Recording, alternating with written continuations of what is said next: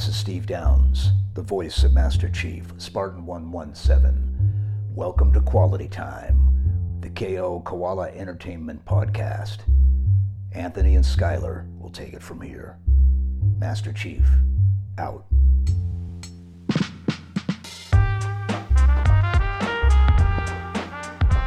Hello and welcome to Quality Time, the KO Koala Entertainment Podcast. I'm Skylar Sokol. And I am Anthony Nicolosi. And today we are here, finally, after long last, to talk about Doom. 2016. Yeah. Yes. Finally freaking beat it. This will be part of the conversation, but I was like, I stopped playing it right literally at the checkpoint of the final boss. Spoilers, by the way. If you want to play Doom 2016, you don't want to have anything spoiled, you should not listen to this episode. True. If you've already played it or you don't care, listen away, and I'll start with this. The very final boss, Mr. Brain Boy. I thought he was going to be like a big boss based off of the fact that I was referencing him against the two previous boss fights, the Cyber Demon and the two Crab Boys, the Hell Crabs. And so I was like, oh, this one's going to be like 3, whatever. And it's true. We'll talk about the interest curve thing that you mentioned when I brought this up earlier, but it turns out he wasn't that too. I mean, it still took you 10 deal. minutes to beat it, right? And if you had died, it could have expended a lot, but you didn't die, so it worked out. Right. I'm just curious. Can you check your total playtime in Doom? Can I just like look at Steam? Yeah. Just in Steam, it'll show be accurate? You. Yeah, 14 hours. Okay, 14 cool. hours. Cool. I just wasn't sure. So yeah, it took me 10.8 hours. So you just had 3 hours of shooting your pistol extra. Yes. What a conversation starters that is. Yes, it took. That's a good. I think you also said.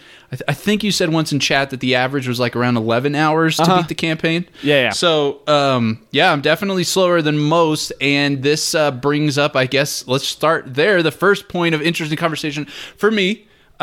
I will start by saying I played on PC, but with a controller because I am still quite the potato with keyboard and mouse. So we'll start out with the control scheme discussion. I personally feel like that was a big differentiator in my experience of Doom compared to in certain facets of Doom compared to like what you had brought up and what others brought up. Yeah. Specifically, I think the ammo usage and weapon switching in particular was a big thing for me. Doom's like major appeal, right, is this huge variety of weapons that you can use, all this like crazy fun shit you can do, and the ease of access to those weapons is such a big part of that, in my opinion. Being able to like shoot one, jump in the air, switch to whichever one you want, shoot again, without like a break in the immersion is really valuable to my enjoyment of the game. And on controller, 150%. That's just not possible. Do you want to describe like how the control scheme works and like what that looks like? Yeah, 150%. Totally agree with you. Because on controller, for you to switch a gun out of... So you have like the two primary, right? Like in a normal shooter, for those who haven't played Doom, especially if you're a console FPS player, you have your like press Y to switch between two weapons dynamic going on. But Doom has a fuck ton of guns. I want to say it's like 10? I think it's 10. So... And they all have different like places within the sandbox. There are certain use cases, like depending on the enemies that you're fighting. We'll get into all of that. So switching between all 10 of those guns is, I would say that generally I felt like in a given firefight, the game was communicating to me to at least use 5 of those guns. You know what I mean? would generally use like basically all 10 in every fight. Like interesting. Every time you got into one of those long form fights where, you know, there were enemies that kept respawning, whatever, until you killed them all, I would end up using pretty much every gun, if not make like maybe a main 5 with some supporting other ones. Yeah. Right. So because I feel like some of the heavy ones, like the heavy Gauss cannon, to some extent the rocket launcher, the chainsaw, were some that I use like not all the time, kind of a thing. Anyway, to get to those weapons on controller, you have to hold down Y and it opens a radial menu, which actually slows the game down to a complete halt if you hold it long enough. And I didn't really test this, but I never was like kicked out of the radio menu, if you will. Like I could just hold Y and hold it there, and like it's basically like pausing the game. Yeah. Yes, it gets to that. It's like it kind of curves, right? Like it's got a little bit of a slowdown effect to it, but yeah, at the end, it's like basically standstill.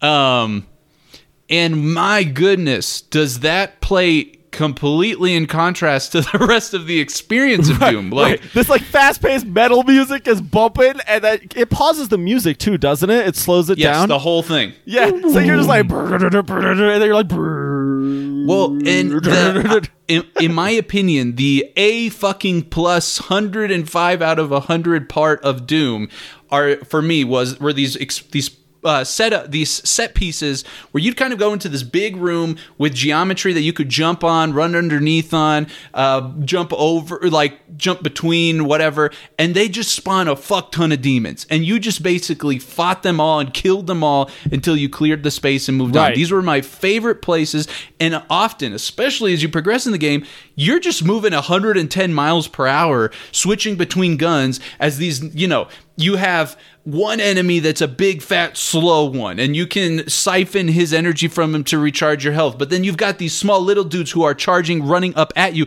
and that big-ass motherfucker, the guy with the white head, who is, like, running at you.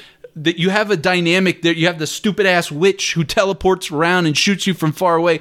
Like, you are... It's crazy. There's tons of action, and pulling up that radio menu is just such a buzzkill, and like such a so what ended up happening to me most of the time is I would like go into a moment, if you will, in the fight based off of the guys who were like currently in the room. I would switch into my two guns I would want to use right now, maybe like a shotgun and a heavy assault rifle, and I would try to avoid having to bring up the radio menu.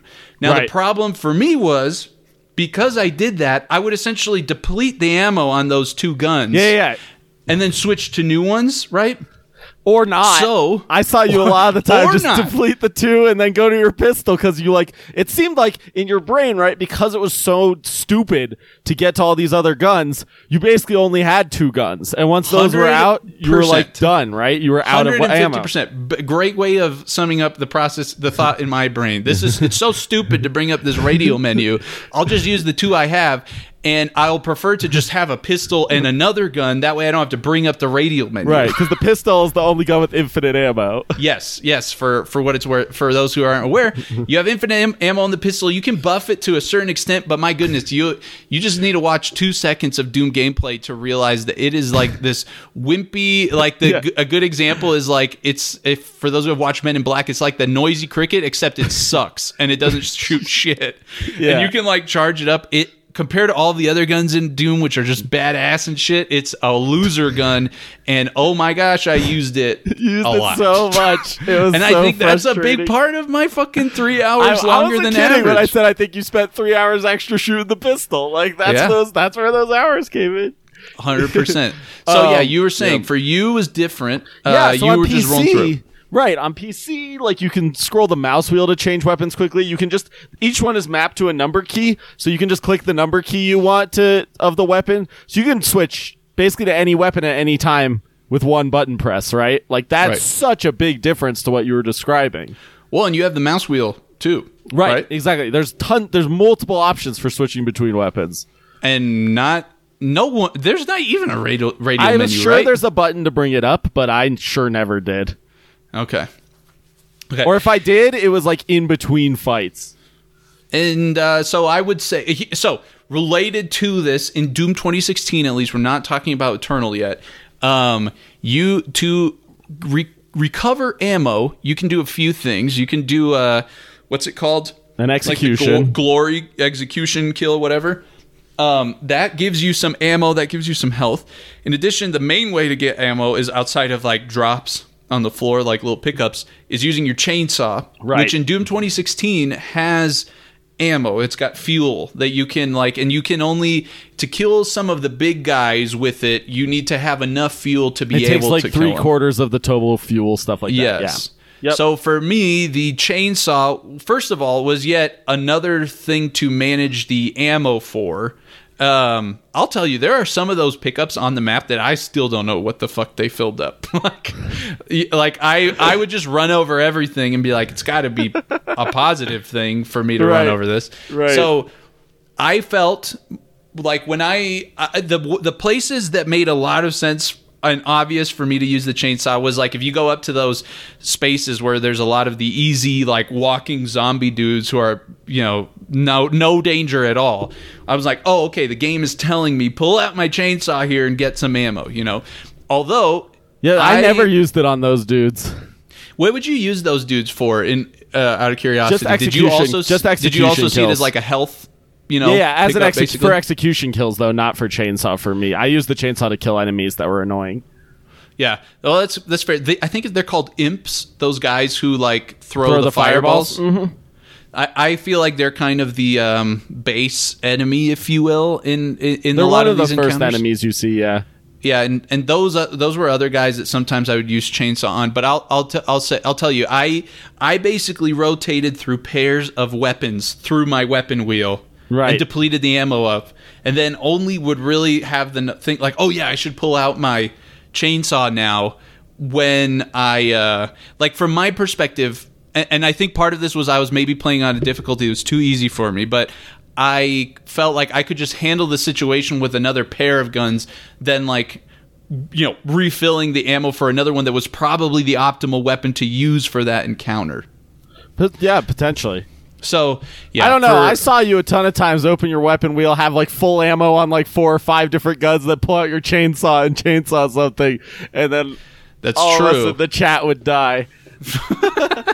Well, sometimes I just wanted one gun to come back, you know, like Right. I wanted like the plasma, what's it called? The plasma rifle, yeah. Yeah, That was maybe a we'll fun move gun. to that. Let's talk about the guns just in general. Do you have a favorite weapon now looking back on the game? Well, I first will preface this answer with saying that, you know, you have the weapon mods. Yeah, right? so yeah. Including that, I guess, part of the Yeah, discussion. so that's going to be part of my thing. You can, as you go through the game, for those who don't know, you can get mods for your weapons, and it gives them new firing options and all that stuff. Damn, overall, I would say the one that feels like the most satisfying to shoot is the heavy assault rifle for me, I think. The one that I has the also micro really missiles. like the heavy assault rifle. Yeah. I got the aim down sight upgrade actually first for that gun. I really enjoyed using that as well. I got the actually did micro not get missiles that later. upgrade at all. Yeah, it was that. fun because you could get like really good headshots from far away and do like a fuck ton of damage to weak spots from far away. And since there was no real like sniper rifle kind of gun, that sort of, Right. and I like that kind of like gunplay, sniper rifle kind of gunplay. So that sort of replaced that for me in a way in some situations. Yeah, what did you think about? Because I think the shooters that you at least usually talk about, and I think you usually play. I don't know. You don't play a ton of shooters most of the time. I Not think generally, although BioShock Infinite and BioShock, my favorite games of all time, Right, are right. shooters. So, but like more recently, you've played Valorant. Mm-hmm. That's Rainbow a Six very Siege. different game from a movement perspective yeah, and a lot yeah. of things. And I didn't approach this game with the same mindset at all. Right? Like, Did you enjoy Doom? Did yeah, you like it? yeah, I loved it. Because this one, the thing I loved about this one, similar to Halo, is there's no hip fire penalty. Like there were benefits of using some of the abilities, right? Like you just pointed out the aim down sights one, but like I said, I didn't have the aim down sights one. I think you're completely capable of going through the whole game without having that, and hip firing your way through the whole thing. And I wouldn't moving even around say and that like hip fire even really existed in the game because the majority of the weapons only had one like fire state, right? yeah. It's not even right. There's only one gun that even had a zoom in option. Right. But yeah, so the assault rifle's sick. I really liked the minigun chain gun thing. That gun was The really big one you fun pull to out, use. it's like pum, pum, pum, pum, pum, pum, pum, that pum, rotates. Yeah. I loved using that gun. I liked using the rocket launcher, especially once you get the lock on that shot the 3 rockets. Yes. And Yep, also I the got that plasma one. rifle. That shit was super fun. That could freeze the enemies. And when you freeze enough, if you do the challenge, I don't know if you ever did enough. You had to like be pretty methodical about it to do the challenge. I can't remember what it was, but you had to use something with that ability to do the challenge. Cause for all the weapon mods, there's a challenge upgrade where if you do this thing enough, you get an additional benefit with that weapon mod. I did not know that. For the plasma rifle, once you get the benefit, when you freeze an enemy and they die, it freezes nearby enemies as well. And so it like spreads the freeze, which was super fun to use. Yeah, I didn't have that. Yep. Yeah. I thought it was, again, the way so this is maybe spilling a little bit outside of just the weapons themselves and getting it a little bit into the enemies and the enemy design and the AI design. Let's move to that, yeah. The encounter design. I think, I told Skylar this on stream, the ammo thing and the switching between stuff on controller was like didn't feel awesome to me, and that's one thing. I didn't enjoy some other parts that we'll talk about later, but holy shit, the encounter design, like the AI design in tandem with the sandbox design and the character movement and everything, fucking phenomenal. Like, yeah, it felt really good. The Yes. design of the environments plus like where the enemies were spawning. The only negative I could say is there are some situations you could get in where there were like just a few enemies left and you like couldn't find them. Interesting. Like you had to like run around looking for them and find that like last enemy. That was a little annoying. But other than that, I think the design was so good, right? Like, right. It didn't feel as much like, some games where like each enemy waits its turn to fight with you. Didn't feel like that. Like it gave you the feeling that you were fighting with more enemies. And I know we've talked about the ticket system they used before in how the combat worked. And I think that really paid off here. Like it made the combat feel so dynamic and fluid, really interesting. Yeah. I think, on top of that, like we said before, and everybody knows, if you know Doom, it's a 150 miles per hour game. And they did such a good job with the enemies on communicating with the animation sequences and their firing like sequences. They were so easy to read, understand, and work a plan around. You know what I mean? Like, yes. You when you died, I don't think I ever died in that game and felt like what the fuck just happened, if you know what I mean. When I did die, it was like, I remember there's this one sequence you're like you start the sequence by falling down onto some rocks and then you have to jump over the rocks a few times. And there's the big guys who float demons. The big eyeball guys, yep. The big eyeball guys. I think they're called beholders.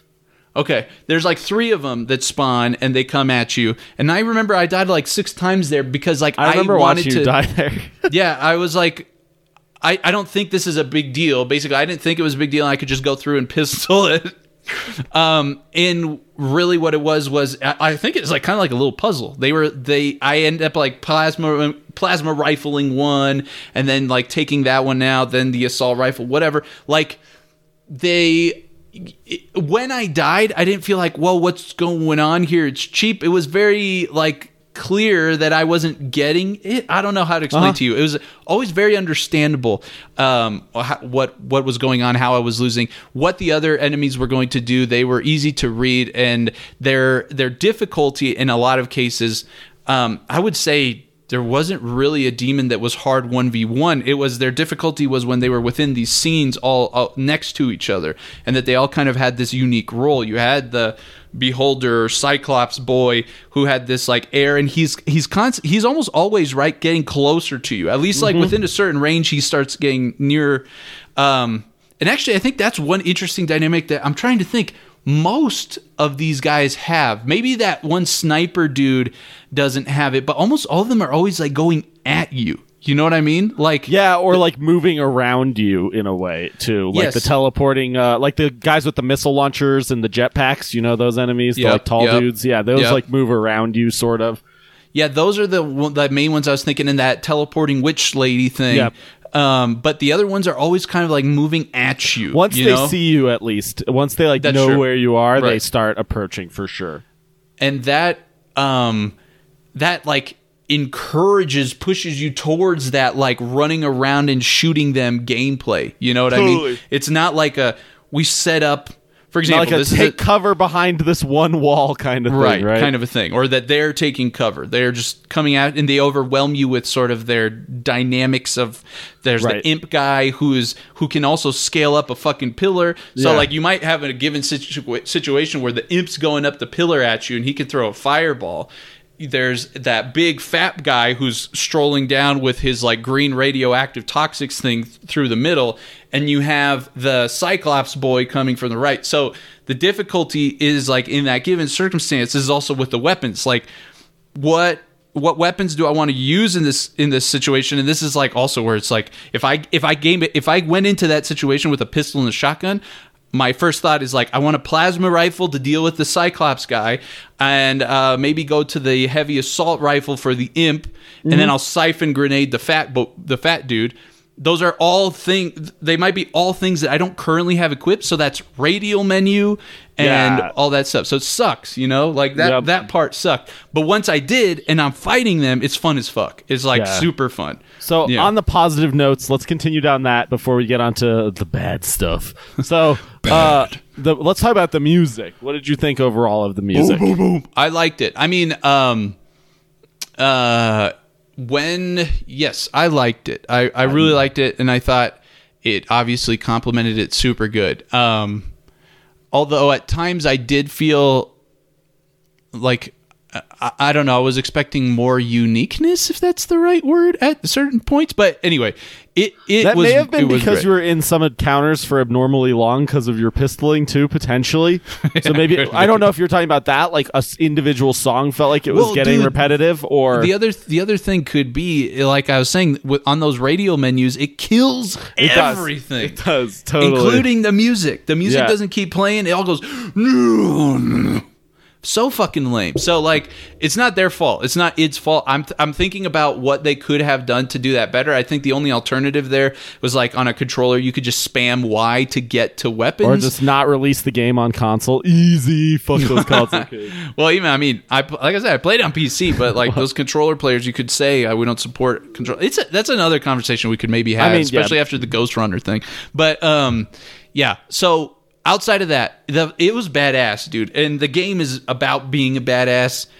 Great job. Yeah, the music just like bumping. The tempo of the music, the pace of the music, I felt really matched like the pace of 100%, the gameplay. 100%. Really good way. The way the music like stopped when you finished an encounter was like very cathartic. I thought the way they used music in the game was great, and the sound design in general in the game. Generally, the sound and audio was really good. Yeah. Between also like the anime. Oh fuck, dude, the animations. Oh yeah, graphically, just in general, the graphics are amazing. Yep, the graphics were super good. I mean, that game is now approaching 5 years old. Like, right, that's crazy. 2016, 4 to 5 years old game, and that it looks thing could release right now and look wow. Yeah, right. So move over Assassin's Creed Valhalla. No, super good. Super smooth. Like also, we're not talking about some of those other things because I think it just like came with it. Like super smooth gameplay from a technical perspective. I thought it was a masterpiece. The animations were super cool. The fact that you could blow up, like these are things that I think you kind of take for granted, and it's just like an awesome game. But the destructible limbs and shit, like they didn't have to do that, and a lot of games don't do that, and they did it great. It was always fun, at least personally, like to see how I was going to blow up the guys with the gore kills. Oh, and those were done, I thought, well. They weren't slow enough to bother me. Yep. And they were also cool. So for me personally, that was another plus. Yeah, they were fast and cool, right? Like that's if I'm gonna have some sort of execution that's gonna happen a lot, it better be fast. And they managed to make them really fast and still really satisfying. Yep. All right. So now we got to talk about it. Got to talk about the platforming sections. You know what's interesting? I thought about it. So, first of all, I did not like it oh my gosh, I didn't like it. Right. The this platforming includes just the sections. that platforming section where you're climbing is the big one, right? Where you're climbing up that big area. There's also the sections where you have to like find the skulls and take them to the right places. Those sections I think are included here. Just the general non-combat like interlude sections that weren't Yes. narratively driven. Because I thought the narratively driven ones were fine, right? Like where you're finding the pillars. Give me an example. Like where of you'd one? find the pillar that would give you the low talking voice guy and give you some Sure. some shit, or the things where you were like seeing the memory cutscenes, right? Side note, the voice like I effects knew they you did would on love some of the that characters, fucking so dude's fucking voice. I loved it. That guy's voice, the here's the story Yeah. about blah blah. And then Samuel Hayden's how they affected it, loved it, like Yeah, I knew you would like that They shit. were all super cool. But Anyway, platforming. Tell me about it. platforming, yeah. So yeah, there's the general thing of these interludes between the game, the fights. And I feel that there was a level towards the end where that stopped being a thing as much. Like, I want to say it was like 3 levels from the end. Those final 3 levels, you didn't have as many of these interludes, I felt. Like, it was more just fight to fight to fight to fight, which I Well, love. you had to do the skull finding stuff at the end. Maybe it And was because the skull stuff, like... so I actually got lost on one of the skulls, and it took me a long time. It actually Close was to really the end? fucking annoying. Close to the yeah. end? I Okay. couldn't find it because it was obvious from the very first location where you're supposed to find it, but I missed it then, and then if you miss it then, it's so hard to go back and find, and that fucked me over for a while and was really annoying. But I thought the platforming, the jump mechanics felt good, right? Like we talked about, the movement felt good, but it wasn't so good that it was satisfying to just do that, right? And that's the big yeah. problem. Doom did the auto clambering, and I know you're I've not talked an about it before. auto-clambering fan. Not an auto clambering guy, and I felt like a lot of the platforming sequences, it wasn't optional. You sort of just jumped at a platform, having your head it felt like your forehead's hitting the thing, and you auto clamber. And I didn't like it. I didn't like it. I didn't care for it. I am more of a fan of the manual clamberingness. So yes, the platforming, the first thing, the interludes between the fighting sucked for me personally. I understand, maybe especially for other people, that was a nice relief. From an interest curve perspective, you have these very intense sequences where you have the fights going on, and it's nice to have a bit of a downtime between the next one. I hated that. I wish I would have just fought those things over and over and over again. I would have loved that. And on top of that, if it was not for the stream on a couple of occasions, I would have fucking been there forever, finding out where to jump to or where the fucking skull was, especially early on. Like I said, I felt like the earlier levels had it more. Like the first half of the game had more of it. Maybe they didn't, but I did not like that. Shit. I did not like that. I don't know what. So you kind of said already what you felt about that section, those sections. What do you think they were a good idea though? No, it was I mean, good I think if the movement was more fun, yes, but I don't think the movement itself was satisfying enough, right? It's no Ghost Runner, right? You can't slide and wall run and grapple hook and do all this crazy movement shit, right? Maybe if some of the weapons doubled as giving you some sort of movement ability differences, then it could have been more interesting. Which, interestingly, I think they do in Eternal. I think there's a grapple hook shotgun or something. Right, yeah, and if that's the case, that could really add to it, I think, right? I agree. It just wasn't dynamic enough. It was literally just run and jump. Look for the green lights, run and jump. That's not fun. I'm sorry. And, dude, it wasn't it wasn't that, it was like a puzzle. It was not super. There was that one section where you're I want to say it's you're in a room where a train thing is passing by, and there's a window up there that you're supposed to go through. I remember that being a time where if the stream hadn't told me, and I'm glad it did. I'll say this. There were several points in Doom where I was I don't need to keep playing this game. Right. And those were them. I felt like I had fun in the fighting sequences. I had experienced it. And fuck your platforming. I gotta defend the word puzzle here. I don't like that whenever you have to think about something, you call it a puzzle, because that was not clever enough to be what I would call a puzzle. I wouldn't call that very clever either. It's just I don't even know what it is. It's not even a puzzle. It's just a tedious activity they made you do.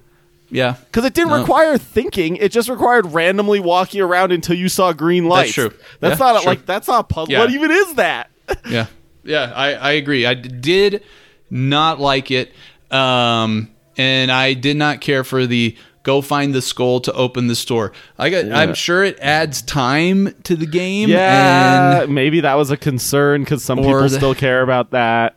Maybe, I don't know. Anyway, I want to say that it was more from the perspective of they realized that the game is so fast paced in its battle sequences, and they wanted to have some like slower moments between. I could see that, but the narrative moments were enough for that. I felt like like where you had I agree. The blue ghost cutscenes or found a pillar and it talked to you. Like those moments were plenty for me, right? That was plenty enough of a break for me, and those were nice. But like the platforming shit, no thanks.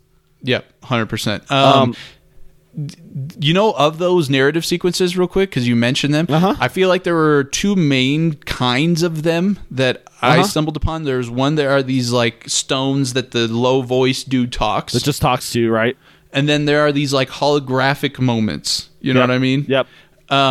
I personally, as cool as that guy's voice was, I don't think I stuck around to hear any of them except maybe the first one. Why in the world they made that voice fade away when you walked away? I have no fucking idea. That was such a bad decision, right? Like, even if it didn't make that much in-universe sense for you to, like, hear the voice forever, you're in, like, this magical hell universe. Maybe, like, hitting the pillar made him be able to talk to your brain. Like, I didn't. Although, that is, they I agree with you. They could have easily come up with a reason that you heard it. And then you could hear it anywhere, so you didn't have to, because, like, of course, why would you want to stand there and just listen to audio? I'm not sure. I was like thinking maybe it's because when they were testing the game, there were sequences where like you could press, because I got to think that's harder to do than just playing it. Like having a radius of sound from a spot, but like having it. Maybe they found during testing that like if you play it, you could run to a space that there's combat before the thing finished talking, and that was janky. Maybe that's fine with, like, I would be fine with that. You know what I mean? This happens to a lot of games that have audio logs. Like Ghost Runner, for example. You can find these secret audio logs, but you have to go into the menu and play them in the menu, and you can't leave the menu and keep playing the game while you listen to them, and that just annoys the crap out of me. Like Halo 5, Halo 5. Actually, now that I think about it, it's like lore drops within the campaign were like this stone thing. You press play on it when you found it, and it would play right there. I don't know. Maybe I'm remembering incorrectly, and that one actually did play while you moved, which made sense. It's like a chip the Spartan puts in. Right. But the point I initially was trying to make was, for me, the voice only right there without having something else wasn't captivating enough for me to stick around. Not at all. And that's why I said it should have moved with you, because why would anyone stick around? Okay, yeah, because, like, I thought hearing it was, like, as cool as the way this guy's delivering it, and even as interesting as it sort of, some of the content was, within the lore, from the lore perspective of things, like, whatever, of who Doomslayer was, what he was doing, you probably had to give a shit about the lore to stick around, I feel, you know? Even more than that, though, right? Like, you had to give a shit about the lore more than you wanted to keep playing the game. Right. The holographic thing was more of just like, I think the visual element made it interesting enough to like, oh, what's happening, what's going on. You can't walk away from something visual and still see it, so like it makes way more sense to have you stay there. There's one thing of if I would have come up to a stone that was talking about the sacrifices that the corrupted evil lady was doing, you know, and then there's another thing if I walk into the hologram and she's, you know, stabbing people in the chest for a service, whatever. All right. So, gotta wrap this up. So, final question is, what is your top 3 wish list for Doom Eternal? Oh, so shit. I'll go first. So, my top thing would be, I want the gunplay to feel like the same, if not better, right? Like, I want as much weapon variety, hopefully new weapons that weren't in the first game, and I want like new ways to interact with them. Like, wouldn't it be cool if like you could shoot one gun, and then if you used a different gun on some element of what you shot with the first gun, they like interacted in somewhat. That'd be sick. Just saying. I doubt that's in the game, but like I just want more of that same gunplay. I hope that just like gets better. They didn't like overthink it and make it worse. Number 2, I want either no platforming sections or way more interesting platforming sections. Like I want them to be fun and satisfying, because there can be fun and satisfying first-person platforming. See Mirror's Edge or Ghost Runner, any of those games. So I hope it feels like that. And 3, I want better narrative delivery, because like we just talked about, I think there were a lot of moments where in Doom, like the narrative just wasn't delivered that well, so it wasn't that interesting to follow. Like you basically just realized that lady was kind of evil and that she was still evil, and then in the end, yep, there she is and she's still evil. And oh look, there's these big monstrosities that aren't even really mentioned in the lore, and those are the bosses you're fighting. Who are these guys? I don't know. Right? Yeah. That's from my perspective. The fact that they kept it sort of simple for the game is a good thing almost for me, but I do agree that though, especially those stones, man, like the things they were saying, I didn't feel like I needed to be a lore expert to understand, were interesting, but I just, quite frankly, in a game that's all about being a fucking Ferrari, didn't want to just stand there for 5 minutes, you know? And I don't even think the story was like that exceedingly simple. I just think they delivered it poorly enough that it came off that the memorable elements were just the simple ones, honestly. The memorable things that I come away with, the main one is being in Samuel Hayden's office and he's talking to you. That's the main like thing I remember of the game experiences, and Vega talking to you about how she's, you're gonna blow it up. Yeah, destroying Vega. The Vega like computer destruction part was great. I thought that was like probably the strongest narrative moment in the whole game, from like just like a narrative design while you're playing gameplay perspective. That was really good. Like I think you like feel for Vega. You're like, this is kind of fucked up, but is it fucked up because they're a computer? And they really do like address that and like make you think about that while you're still having fun playing the game, rather than like making you stand at a pillar to hear that. Agreed. You got anything in your top 3 that differs from mine, or anything else you can think of? Top 3. I'm assuming you probably agree relatively with mine, but yes. And I won't even say the second part, because your second point, because from my perspective, it needs to be as good as this holistically. Okay. And I know that's kind of general, but it has to be as good from my perspective. And yes, holy shit, please, like the same thing on platforming. I won't even count that. Yes.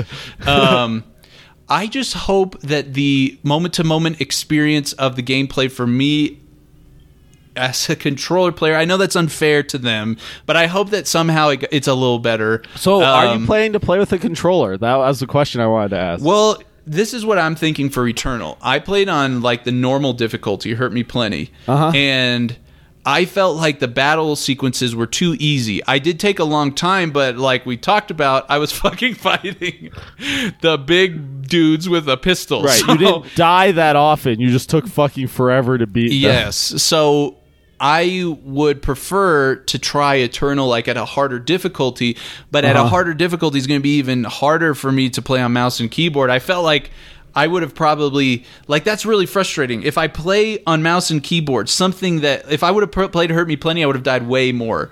I think, right? It's true. Maybe by switching more weapons, I would have been better. So I just, like, I want to try Eternal on a harder difficulty, and so I feel like I need a controller to do that personally. Interesting. But maybe I will give it a try. We're going to have first. to find some game to convert you. And I do think Doom is a good option, because I really do think it's intended to be played on mouse and keyboard. Here's the frustration. I like playing on mouse and keyboard, the shooters, and I like playing Doom. But it's frustrating to be like, I can do this so easily if I just pick up the fucking controller. Totally. And then, like, so it's like if I told you to go play Halo on a controller, you're like, well, I went to my friend's house once and played Rainbow Six Siege on a controller, and I wanted to, like, blow my brains out. I was like, how can you have fun doing this? Yeah. So, admittedly, I think mouse and keyboard is enjoyable. It's not a question about it being good, but it's just the learning curve. Right. And it's frustrating from that perspective. So where can people find us? Yeah, sorry, real quick though. My top 3. I would say that improving that moment to moment situation with the gameplay with the controller would be 1. 2, I agree with. I would be interested. Here's the thing. I know some things that are in Eternal. The Infinite Chainsaw, I'm interested in experiencing because I feel like that could change my experience. There is that grapple hook, and there are these like things you can jump on and swing on. They're like monkey bars around the level. So you're spoiling the game instead of making a wish list. And you have a saying. thrust. So I'm super excited for that stuff. I didn't know you knew so much about it. I know like literally zero going in. Yeah, I for a while now, ever since I saw things, I'm like, God, that looks awesome.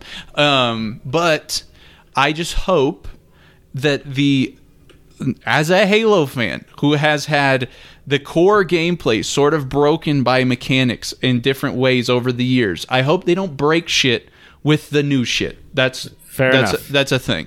And finally, I hope that the music soundtrack's even more epic. And I'm actually concerned because I know that there were some issues around that with Mick Gordon and all that stuff. But I hope the soundtrack and the audio is even more epic. Those are my three things. Tune in like probably January 2022 when Anthony finally beats Doom Eternal, and we'll have that podcast. I do want to try it sooner. And yeah, maybe I'll do a Hurt Me Plenty normal, but on keyboard and mouse, and then maybe try and work up. I would love to watch that. I mean, I think it would be great for your future PC FPS adventures.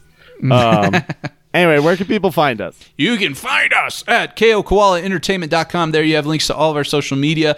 Discord. Come join us on Discord where the community is at, where you can start to get first little itsy-bitsy tidbits about the lore of our upcoming game through the idle game that you play inside the Discord. Get research, get to level 6, get automatically entered into epic giveaways that we do every 3 weeks. Just a ton of goodness. On top of that, you can find links to all of our social media, normal like Instagram, Twitter, YouTube, where we do giveaways and do cool shit and funny content all over the place. Also, in addition, today we launched our Patreon. It is full of tons of fucking value. We especially, good Lord, if you're international, you actually technically make money in value off of it. So yes, join up. We have 3 tiers: $2, $5, $10, $5 and $10. You're getting free merch at certain intervals. On top of that, if you're a Koala Manjaro fan, Sandsquid was in the chat here on Twitch. He is the first Koala Manjaro subscriber. He's going to appear in the credits of our game after 6 months, get free merch after 6 months, get free stickers every 3 months, get access to behind the scenes content, special channel just with the devs where we're already chatting with them, all kinds of bi-weekly game nights with the devs where you get to play games with us. You guys get to choose the games we play. As long as they're not exorbitantly expensive, we'll buy them and we'll play them with you. Unless it's the $200 COD Ultimate 500 gigabyte edition. No, thanks. You can buy that for us. Yeah, then we'll play with you. Speaking of patrons, Evan, another patron, the first ever subscriber, Mr. Koala-tacular. Yeah, Evan was the first ever subscriber. Squid was the first Koala Manjaro subscriber. There it is. Yes, they get free merch. You also get access to behind-the-scenes content, especially as we get closer to releasing the game.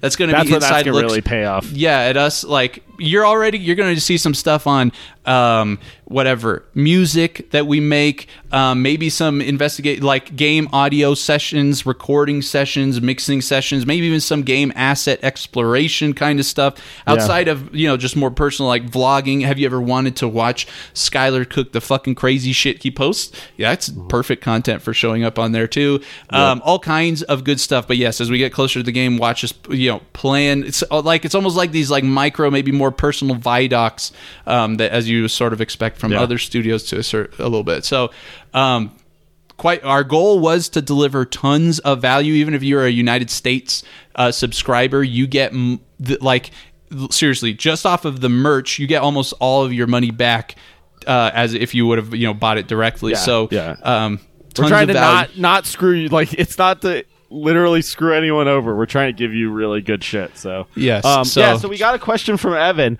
Actually, we'll end the podcast with this. I forgot. Evan gave us a. And sorry to say, what we're about to read, Evan's question is part of his perks as a Patreon. Actually, you read it so I don't show the channel on stream. We answer one question a week on Quality Time from our patrons. And Evan's question this week was, what do you see the future of the video game market looking like in 10 years? Now we got to make this quick, just so you know. No 20-minute discussion, but you go first and tell me what you see. Yes. So I asked him, is there a specific part of the market that he wanted us to focus on? But he was saying kind of just general high level, like, would you ever straight out buy a game in the future in 10 years from now? Is everything some weird subscription-based market? From my perspective, the gaming market, first of all, I think cloud gaming is eventually going to supplant like console gaming in large part Final for the Fantasy casual VII market. gaming. Yes, like once the technology backbone gets good enough, I think that's where the casual gamers are going to be. I do not ever think you will get away, like the dedicated PC market will ever go away. That is the high-end experience market, the premium market, that will always be there. But I do think cloud gaming is going to largely come. I wouldn't be surprised to see something like, if you will, like a small Xboxy little box that only streams things. It's like kind of like a glorified Chromecast, if you will, that becomes commonplace in people's homes.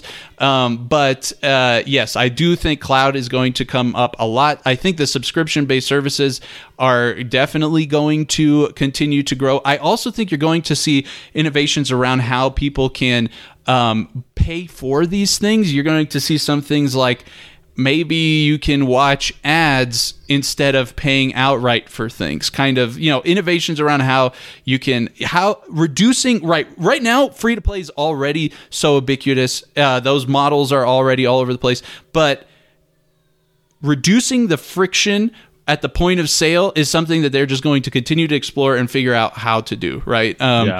So I think, those things. As to what... I think some other things are interesting to think about over the next 10 years, VR and augmented that's what reality I was games. Say. If you're going to talk about gaming in the next 10 years, you got to talk about VR and AR. That's like coming up. There are a lot of experiences that people have made for VR and AR now that people think are very high quality experiences, but I still don't think they compare at all to the current modern gaming experience. And to make those lines intersect in the next 10 years, I think will be the main task of VR and AR game development. And I don't even know necessarily how that's going to be possible. There's major motion sickness issues that come into play when you're trying to do that. Maybe we need that Ready Player One shit. I don't know how you make that work. I'm not even confident that this will happen in the next 10 years I'm for not VR. Either, yeah. But I just think you still have, with the current experiences available, way too many moments where you're pulled out of the experience and you realize that you remember what technology you're in. You know what I mean? The technology is still so much in your way of the experience, in my opinion, and I'm not feeling confident. Not to say it can't. I could see maybe at the tail end of 10 years it being close to something like that. But do I feel like eliminating motion sickness is impossible? Maybe for some people, but generally speaking, it's not impossible from a physical. If you use physical mechanisms to offset it, but just using a VR headset, unless we have some sort of electrical impulse to the brain thing we come up with where you could trick it, I don't think it's possible without some external physical mechanism, right? Interesting. Yeah, I think you can do a lot more than we're doing now to make it better. Let me put it that way. But I agree. I think, there's a lot to figure out there. And I think the fact that you see Phil Spencer and the Microsoft team have talked about how part of the reason, PlayStation has VR, Xbox hasn't done it, and Phil Spencer continues to say that he just doesn't think VR is in a I think the dedicated gamers, like they already do, that segment of the market might continue to explore it further, but for the casual large audience, if you will, it needs to hit a point of convenience and immersion, easy to use, and great quality experience that is maybe farther than 10 years away. So I think VR has a bunch of insane potential in more integrated ways, larger scale environments. We've talked about those VR rec center things, Evan, in chat. That's a whole other category of things. But casual at-home VR stuff, I don't know to be super compelling. I don't know when it'll get there either. Yeah.